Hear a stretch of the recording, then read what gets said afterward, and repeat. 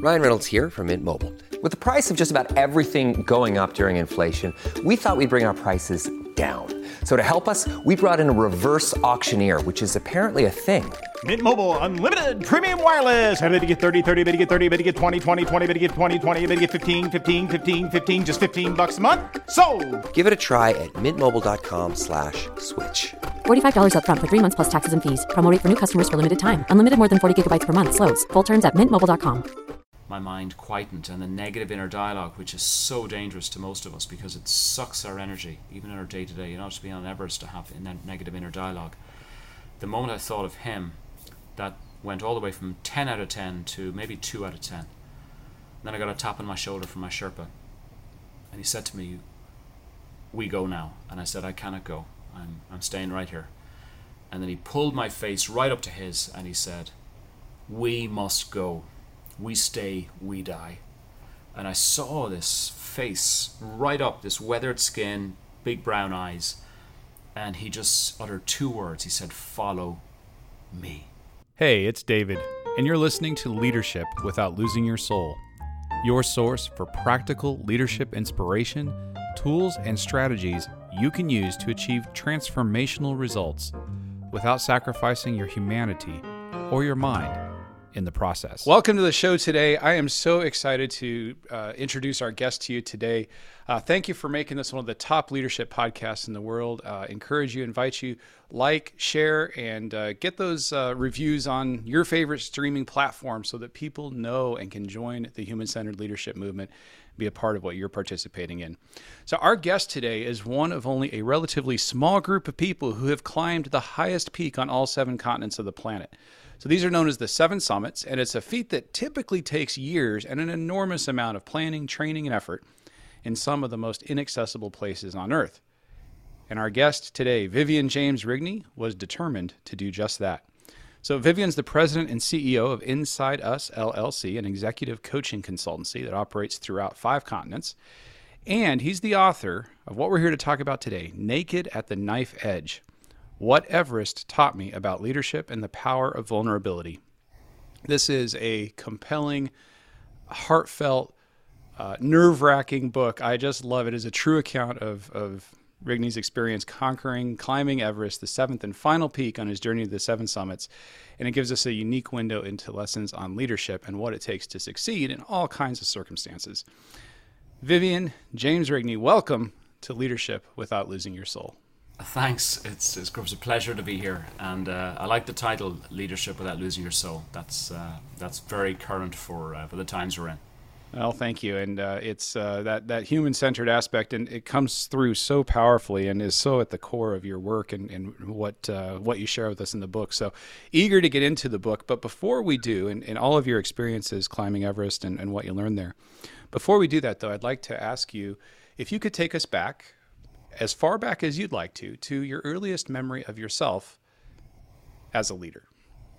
My first real memory of me as a leader was when I was promoted. My very first promotion, where I had people under me that I had to influence. And I was in South Africa. And I was young. I think I was 24 years of age. And I was sent down there with gusto from my company in Germany, US company in Germany, and it was a big build up, and I was super excited, and I went down there, and I remember the recipe up to that point, David, was you work really hard and you achieve, you execute, you just focus, listen carefully, apply, and the results always came like a waterfall, one after the other. This time was different. So I was working with our partners, and my job was to support them and help them be effective and successful. And after 6 months, they were rejecting me outright. Weren't inviting me to meetings, weren't engaging with me, were talking, whispering as I'd walk through the office. And I was young at the time, and I turned inwards, and I just wondered, what the heck is happening? It's this, I'll just work harder. So I just tried to grind it out even more, and tried to lean in and push them even more to bring me out and visit our clients and engage. And I got to a point after 6 months where it was organ rejection, And one afternoon, my boss, we had Friday phone calls, and he said to me, "How are you doing?" I said, "I'm doing fine." He said, "I'm going to ask that question again, and I want you to be thoughtful on the answer. Give me some more time." And when I heard that, I said, okay, he's clearly on to me. And I said to him, "It's not going well." He said, "I know." I said, "How long have you known?" He said, "Long enough to hope that you would have told me that yourself."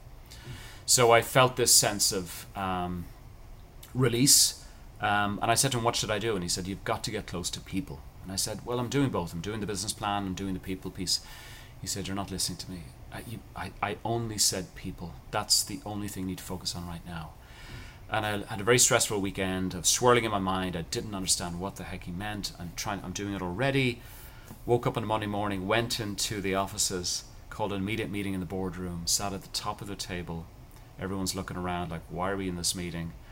And I said, "I've been doing this job for 6 months and I'm failing.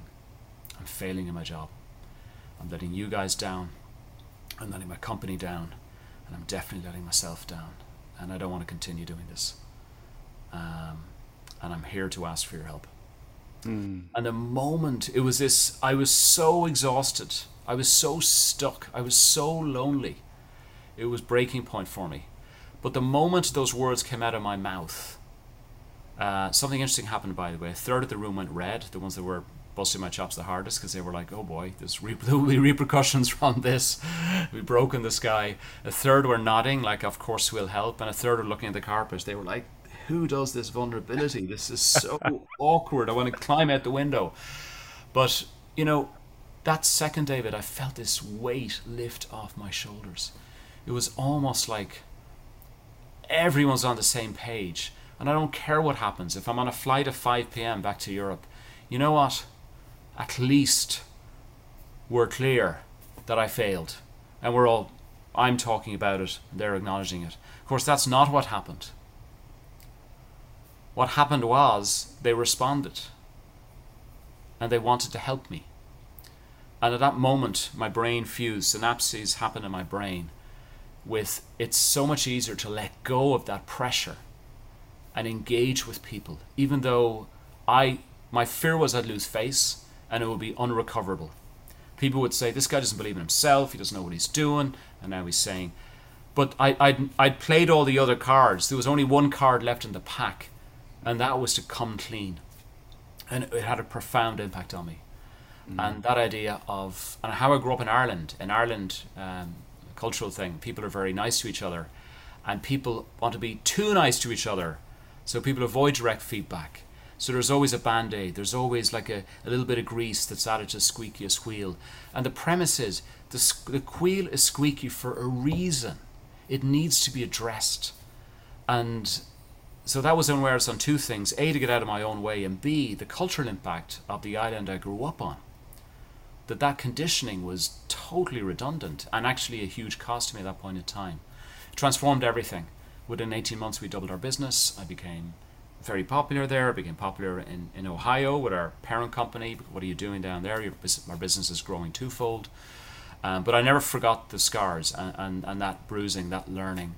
And it stayed with me. And it's funny, when I got to Everest, then there's a story in the book, a profound story, coming down the mountain, where that same piece comes to life when I spoke to a family member. You may recall that piece. But yeah, that was leadership. It's a long-winded answer to your story. But it was very much leadership, I think, is where the individual comes to term with themselves and finds their peace and is centered. Only then can you be an effective leader of others, because people crave authenticity. And if you can't be authentic with yourself, it's not going to land on the other side, and there's a delta of potential versus reality. And one of the reasons that I invited you specifically to the show, Vivian, was we've been talking at length in different conversations, and there is this in the air, in the leadership and the business space, this conversation around vulnerability and authenticity and transparency, and the need for it on so many different levels. There's the level of, as people are coming to work, can they bring their authentic, real self to work? So from an inclusion and a belonging standpoint, we've got that.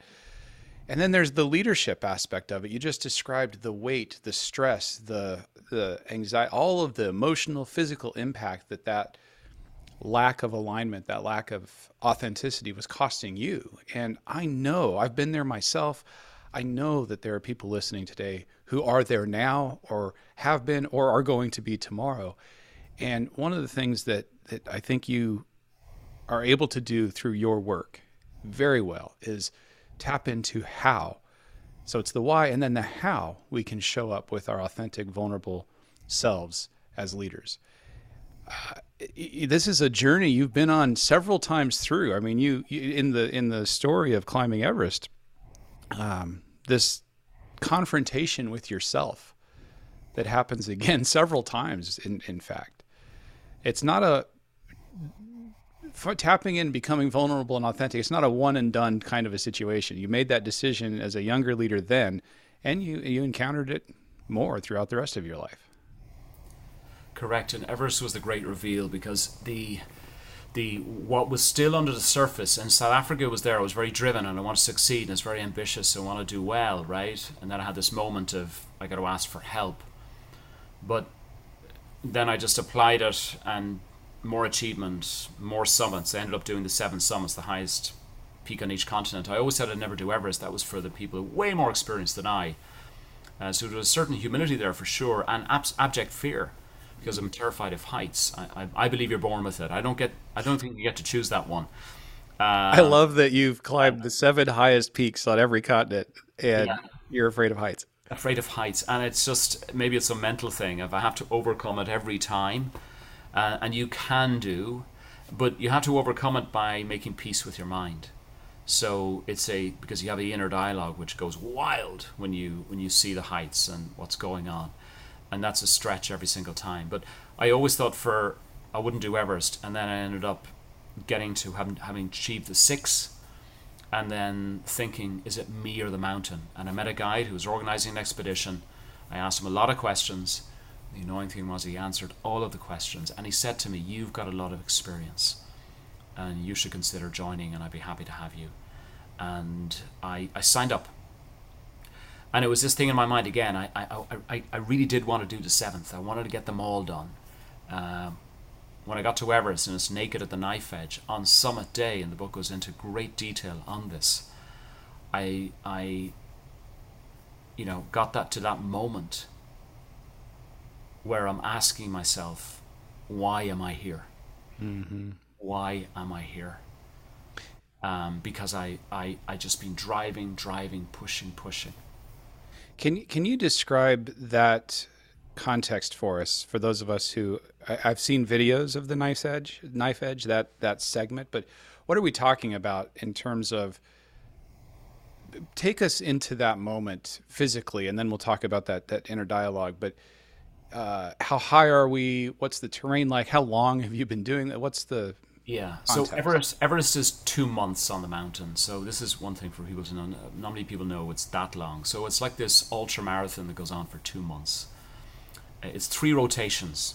So you take 10 days to get into base camp for acclimatization. Base camp is about 16,000, 17,000 feet.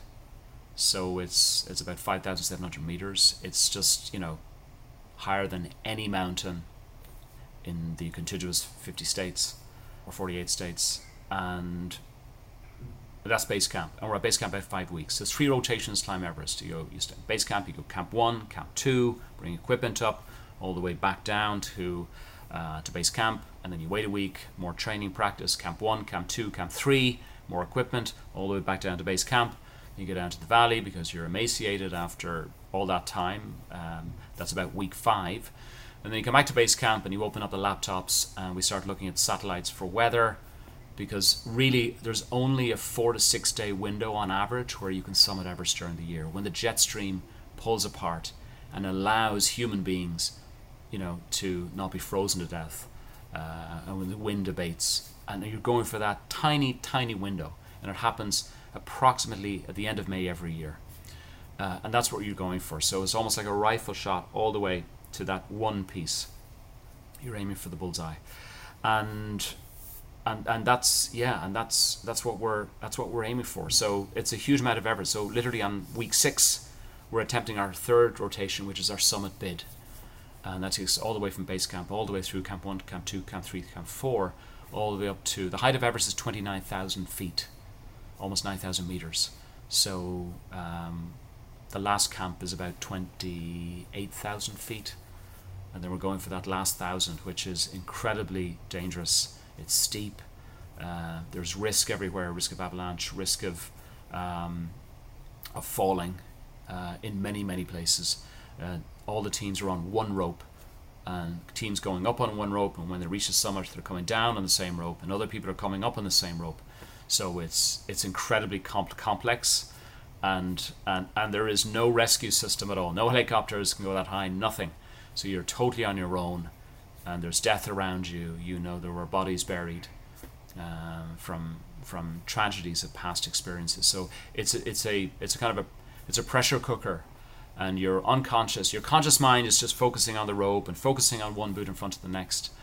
But the real story is that you're aware of everything that's happening. Your subconscious has absorbed everything, and every boot you take, your brain is thinking, don't go up, because of you're in a death zone. It's so dangerous, and that's what makes it extreme climbing. And the knife's edge refers to a very narrow crossing? Exactly. So you get to the false summit, which means you get to this kind of what looks like a summit, and you get to the top, and then you look directly across, you see what they call Hillary Step. And Hillary Step is this jagged piece of rock with some ice overhangs, and it's almost vertical, maybe 80 degrees, some places 90 degrees, and people are clambering up like ants in front of you. You just see this vista, and between where we stand on the false summit to get to Hillary Step, there's a knife edge, and it's maybe 100 yards, 100 meters long, and either side are thousands and thousands of feet. On one side back to Nepal from where we've come, and on the right side down to Tibet, and it's wild, and you have to cross the knife edge in order to attempt to get up Hillary Step, which is a vertical, almost vertical, as a scribed wall. So there's just compounded danger, compounding of obstacles, and people in trouble left, right, and centre, as you see them having great difficulty trying to move forward, and indeed trying to move down. Also, in many cases, 80% of the accidents happen on the way down. And so you're on your way up. You're getting ready to cross this knife's edge with the 1,000-foot drops into either country on either side. Certainly activating, if it wasn't already, that fear of heights. And you start the book by describing the crisis, this inner voice that comes up for you at that moment. You referred to it earlier, asking, why are you here? And it elaborates this moment that you have with yourself. Can you tell us about the questions that came up for you in that moment? Yeah, when I looked at South Summit, when I came to the South Summit, or the false summit, I looked at our head guide, Scott, the guy who I mentioned I met in Antarctica a year and a half before, who had summited 4 times. He's leaning against a rock and he's ill, and he's ashen-faced, and basically murmuring the words, "I don't think I can do it this year. I feel awful." That's our head guide. Our other guide is to my right. His eyes are popping out of his head. He looks over. He said, "Bill," or his name is Bill. He said, "Vivian, how are you?" And I said, not good, no air." And I was overwhelmed when I saw this view in front of me. I wasn't doing well. I wasn't having a good climbing day. I felt as though I wasn't getting enough oxygen through my mask. I was exhausted. I slept 2 hours each night in the past couple of days. So I wasn't digesting food anymore. So my body was breaking. And I just saw this vista, and my heart sunk, and all the energy was draining away. And I remember thinking to myself, geez, I'm not going to be able to get up, but the way I feel right now, I can't even go down. I'm done. I'm cooked. This is it. And that dark feeling kind of quickly rose from within me. And I remember closing my eyes, and I was very emotional because I was thinking, geez, this is it. I'm going to be like these bodies here. I'm going to be leaning against this rock, frozen for eternity. And that sense of my death, my demise, was overwhelming. And I remember I closed my eyes and I was very emotional, and the tears were freezing against my face. And I remember this voice came from deep, deep within me, and it was a voice I'd never heard before, and it said, "Why are you here?" And it repeated, "Why are you here?" You can imagine, not a great time to have voices like this. Not a great time. If there's ever a time, not here. It was very upsetting. And then the answer came, same voice. "Why are you always trying to prove how smart you are, how good you are, how strong you are, how good a, son you are, how good a brother you are?" And that feeling of total overwhelm. And the answer was, I didn't know. I didn't know I was there. I was pushing myself. I wanted my seventh summit.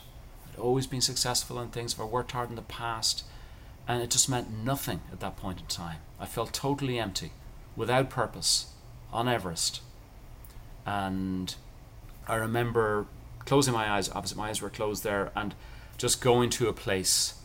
And in the book, I explained about a decoy thinking of something better than me. I lost my brother many years ago in an accident, a car accident, and I remember thinking of him. And the moment I thought of his memory, it gave me peace that he was with me. And when I had that feeling of peace, my mind quietened, and the negative inner dialogue, which is so dangerous to most of us because it sucks our energy, even in our day-to-day. You don't have to be on Everest to have a negative inner dialogue. The moment I thought of him, that went all the way from 10 out of 10 to maybe 2 out of 10. Then I got a tap on my shoulder from my Sherpa, and he said to me, "We go now." And I said, "I cannot go. I'm staying right here." And then he pulled my face right up to his, and he said, "We must go. We stay, we die." And I saw this face right up, this weathered skin, big brown eyes, and he just uttered 2 words. He said, "Follow me." And I just saw this man had so much fortitude, and I just followed him. And where he put his left boot, I put my left boot. Where he put his right boot, I put my right boot. And I went across the knife edge. No recollection of the knife edge, David. No recollection of it. I remember almost coming to halfway up Hillary Step and thinking, Jesus, he's taken me up. I thought he was taking me down. And this shock, but it come all the way back to follow me, followed his boots, and with each boot, we made it to the summit. But that idea of, again, that theme of, I didn't ask him for help. He insisted on helping me, and I gladly accept it. And that it's funny how we have these opportunities where the themes are recurring, albeit in different situations and different formats. And if we just listen to our intuition, and also that honesty with ourselves, I think it can free us up so much. But obviously that was a very painful, really scary, wildly scary experience where I thought it was over for me. At 39 years of age, I was done. And that fear is, I've never experienced anything quite like that. You describe that feeling of being stripped bare in that moment. And one of the elements that you talk about in the book is how, as you're having that inner voice say, why are you here? Why are you doing this? And you don't have a good answer. Then almost the imposter syndrome or the guilt that kicks in with that, because you say, you'd read books about the mountaineering greats who had been there before you, and some of them who hadn't made it home. And you mentioned one of them is their body is just a few meters away from you, where you're standing. They were so much more experienced and accomplished than you were on the mountain. And in your mind, they all had a clear mind as to why they were there. They had purpose, and you felt like an imposter. That moment feels so, now I've never been on Everest, obviously. That moment feels so incredibly relatable to me. And I think for so many people that we have those moments of reckoning of whatever got me here, whatever set of those motivations, they don't actually mean the things that I thought they meant. I'm curious, as you've reflected on that experience and you're working with leaders all the time, how that informs your leadership, how it informs your work with leaders. What are some of the takeaways for you that have been most meaningful as you reflect on that kind of an experience? Yeah, I think the common theme is that leaders are in their heads so much, and they forget what that means. They end up overthinking, so commonly overthinking.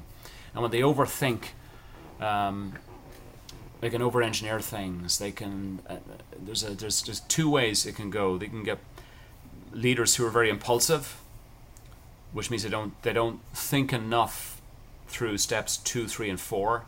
It's about step 1 because that's important and it's driving me, and it's almost like a fire drill. Mm-hmm. You know, that's impulsive and it's not healthy. And if other leaders, the other end of the scale, where they are overthinking. Let me double check that. They're scared of failure. They're very conscious of how they're perceived, and very conscious of, and that might be their training. Things have to be perfect. I was watching a Netflix documentary on the Challenger disaster, and then right after that I watched the one on Elon Musk and you know, the space program, you know, their rocket program, and the different approaches. NASA, the mathematics had to be perfect before they would do anything. The Musk approach was, we'll do our maths to a degree, and then we're going to try and fail and try and learn from failure and thrive on failure. And you see almost those two extremes, right? The NASA program was wildly expensive, and people were still not necessarily making good decisions with some of the tragedies that they had.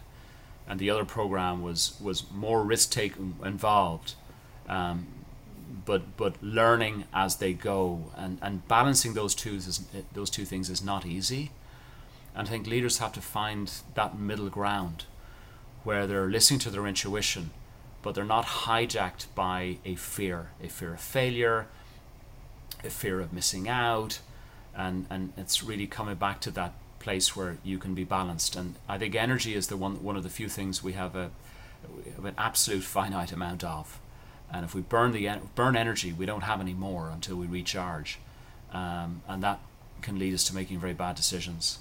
So optimizing your energy level and balancing and really understanding how your thinking process works and the behaviors that go with the thinking is what leads to highly effective leadership when one can get centered on those. We're talking with Vivian James Rigney, author of Naked at the Knife Edge, Whatever's Taught Me About Leadership and the Power of Vulnerability.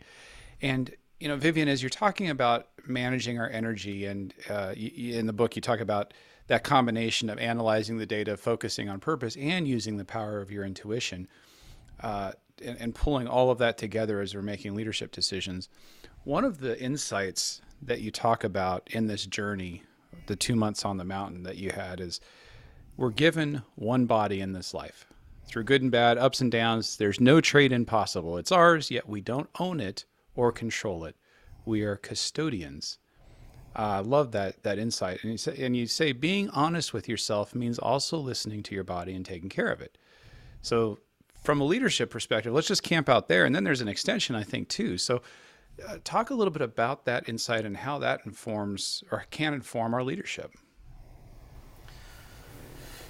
Yeah, fitness and body contributes to fitness and mind. We mostly say the opposite: fitness and mind, fitness and body. The most successful leaders, if you see them, they respect fitness, and fitness gives us endorphins. It gives us a sense to balance ourselves. Obviously, the more stressful position, then one has to really balance how we even find balance with that, with time and sleep and so forth. But emotional intelligence, the core of emotional intelligence, the way we feel shows up in our body first, for our mind, right? And we're educated and trained to think logically and rationally. Unfortunately, that doesn't connect with EQ, emotional intelligence.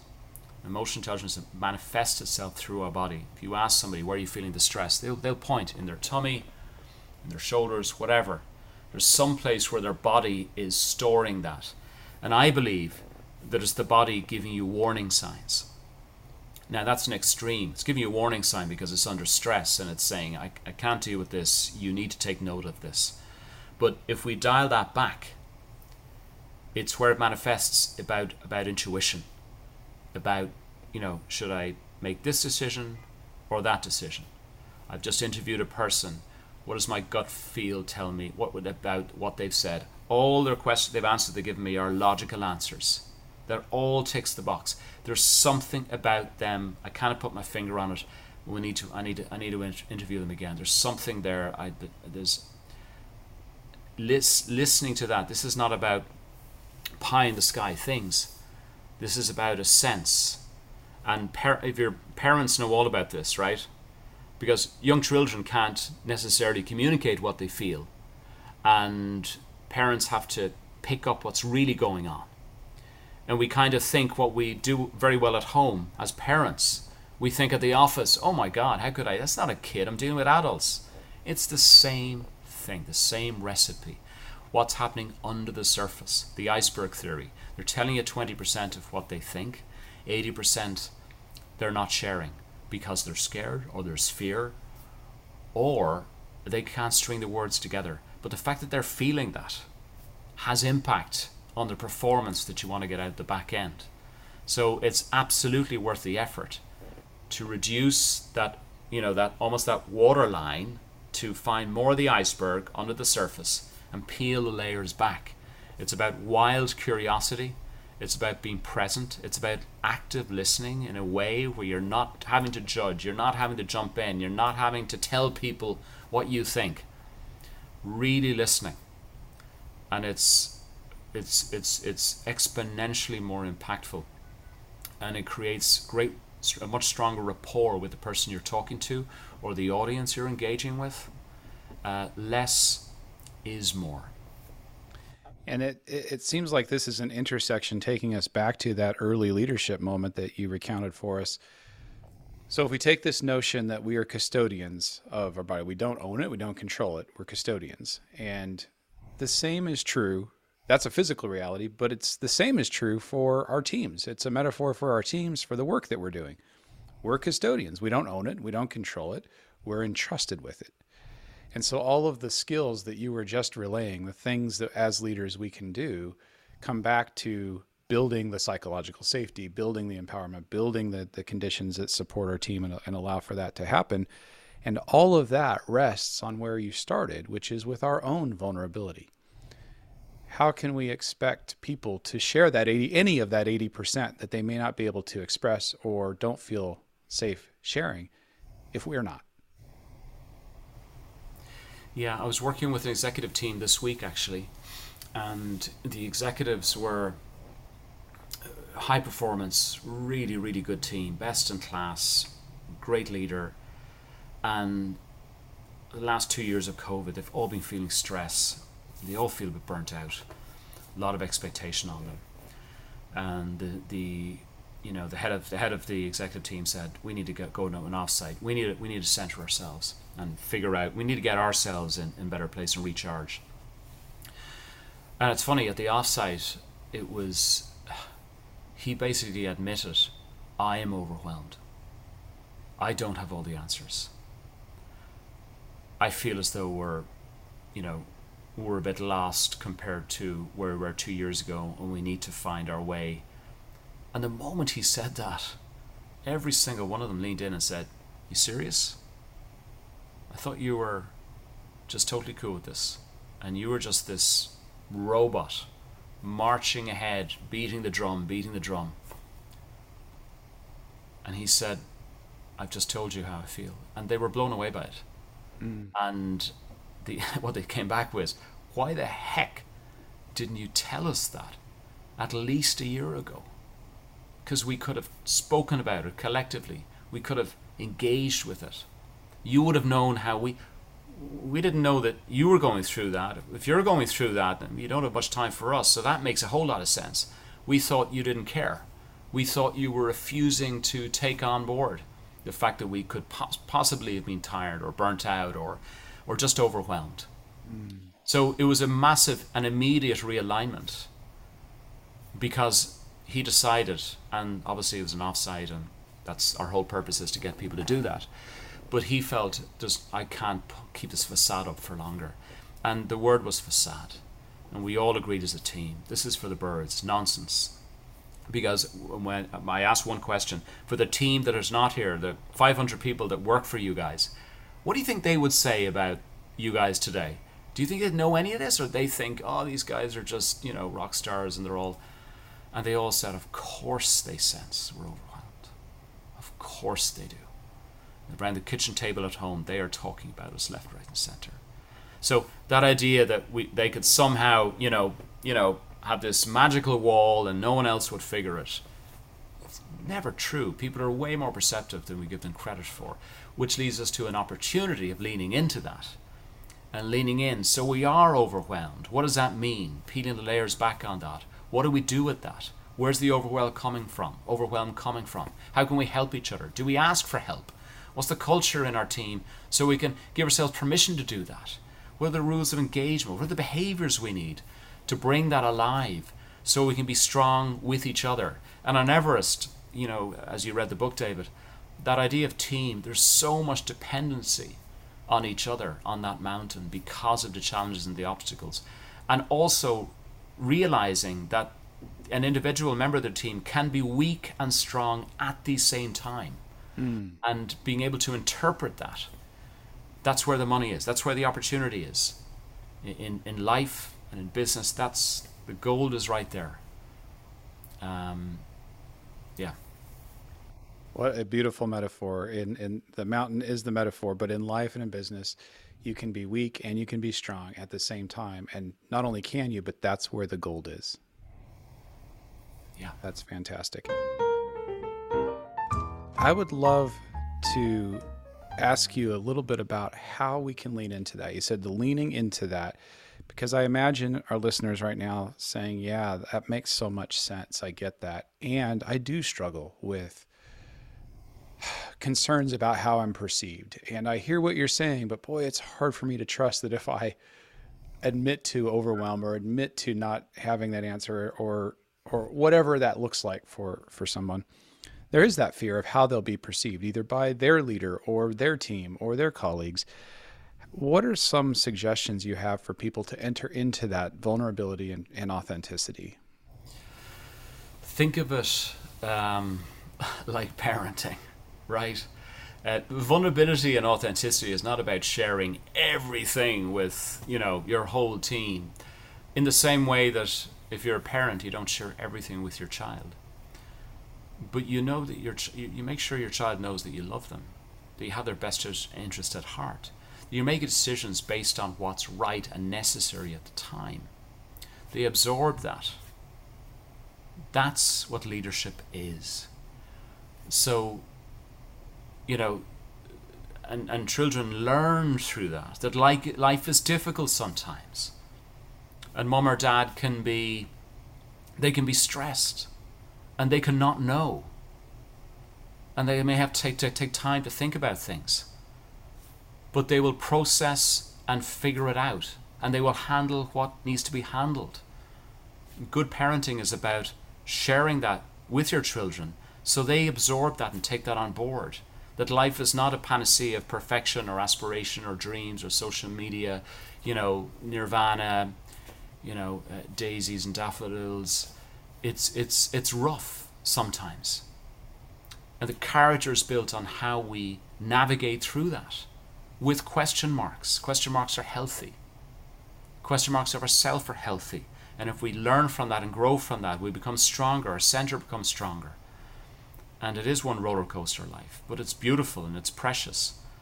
And I think this idea of what we do at home or with people close to us can be equally applied whether we're leading 5,000 people or 500,000 people.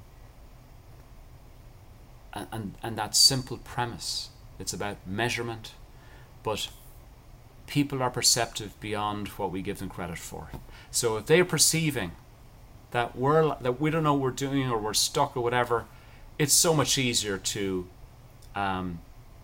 to share that sentiment, perhaps without all the detail, but to share that sentiment with a purpose about how we are going to resolve. This is a difficult time. This is a challenging time. We are really trying to navigate it. And through the pandemic, if we look at 2020, a lot of companies were faced with that and huge levels of discomfort, because there was simply no option to sweep anything under the carpet. It was happening whether you thought it or not. And we learned an immediate ability to lean in to the unknown. And if we could only harness that and remember that and incorporate that into how we deal with things and challenges, it's extremely healthy. It's like the blood that goes through all parts of the body. The blood brings life. The honesty brings life. And just remembering that in a measured way, of course, but the blood has to get to every part of the body for the body to be alive. It's a metaphor I'm talking about here. And the same thing as a leader.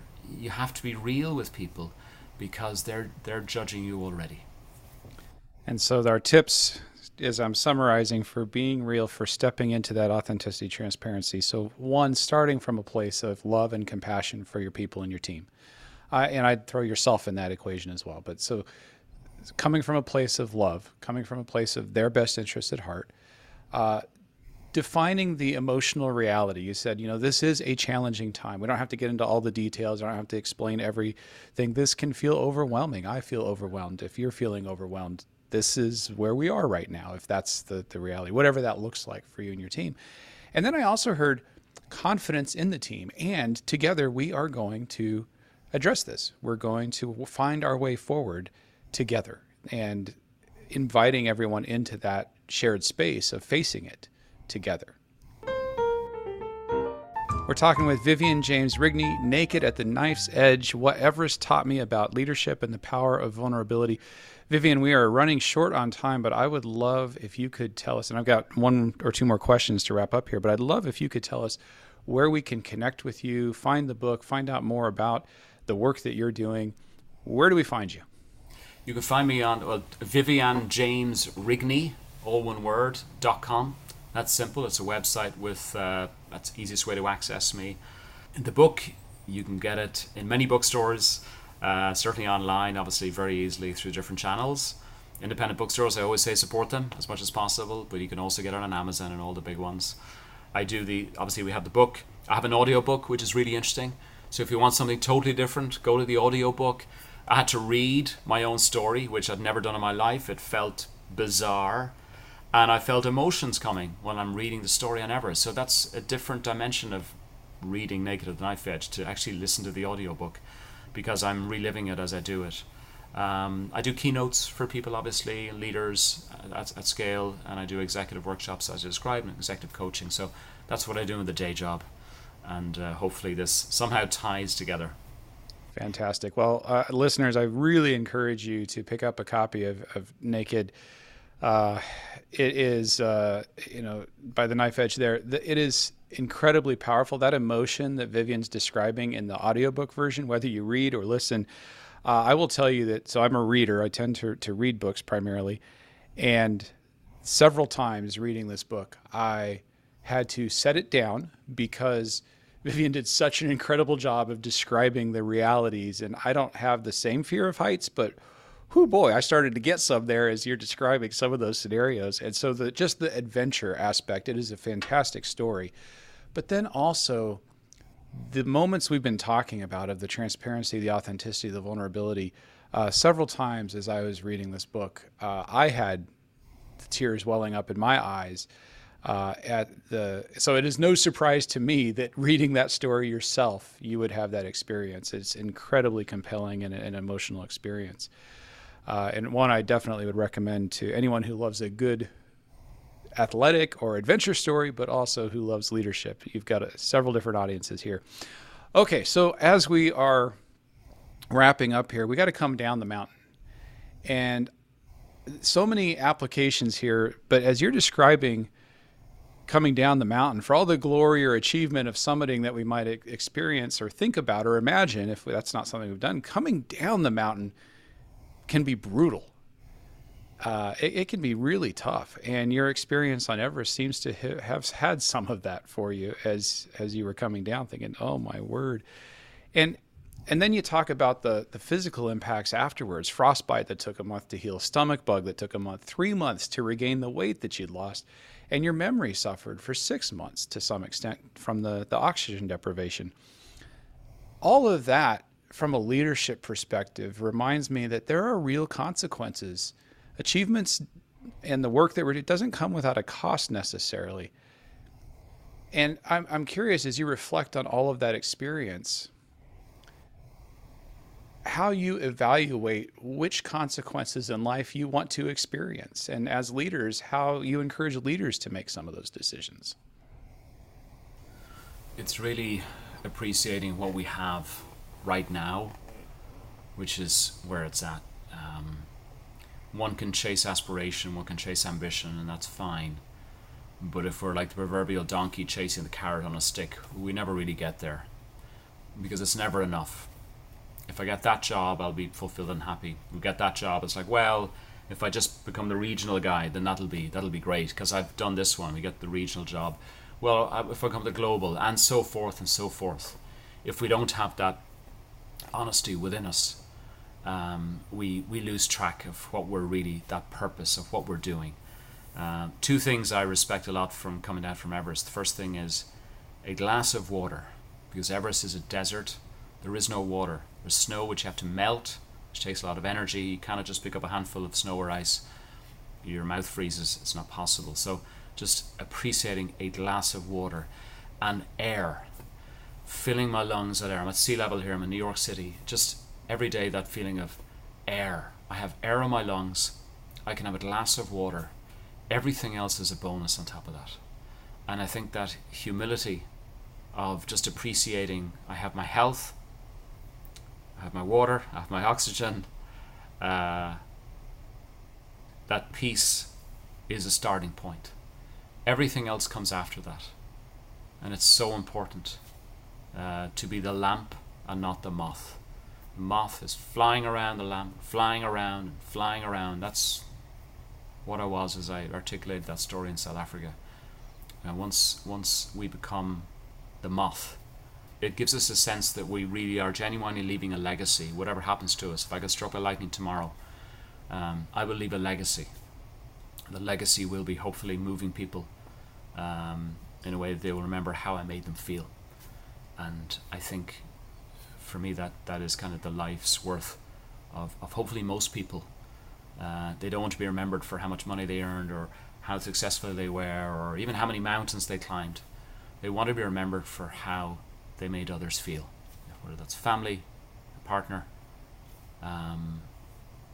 in its simplest form. Stepping in, becoming the light.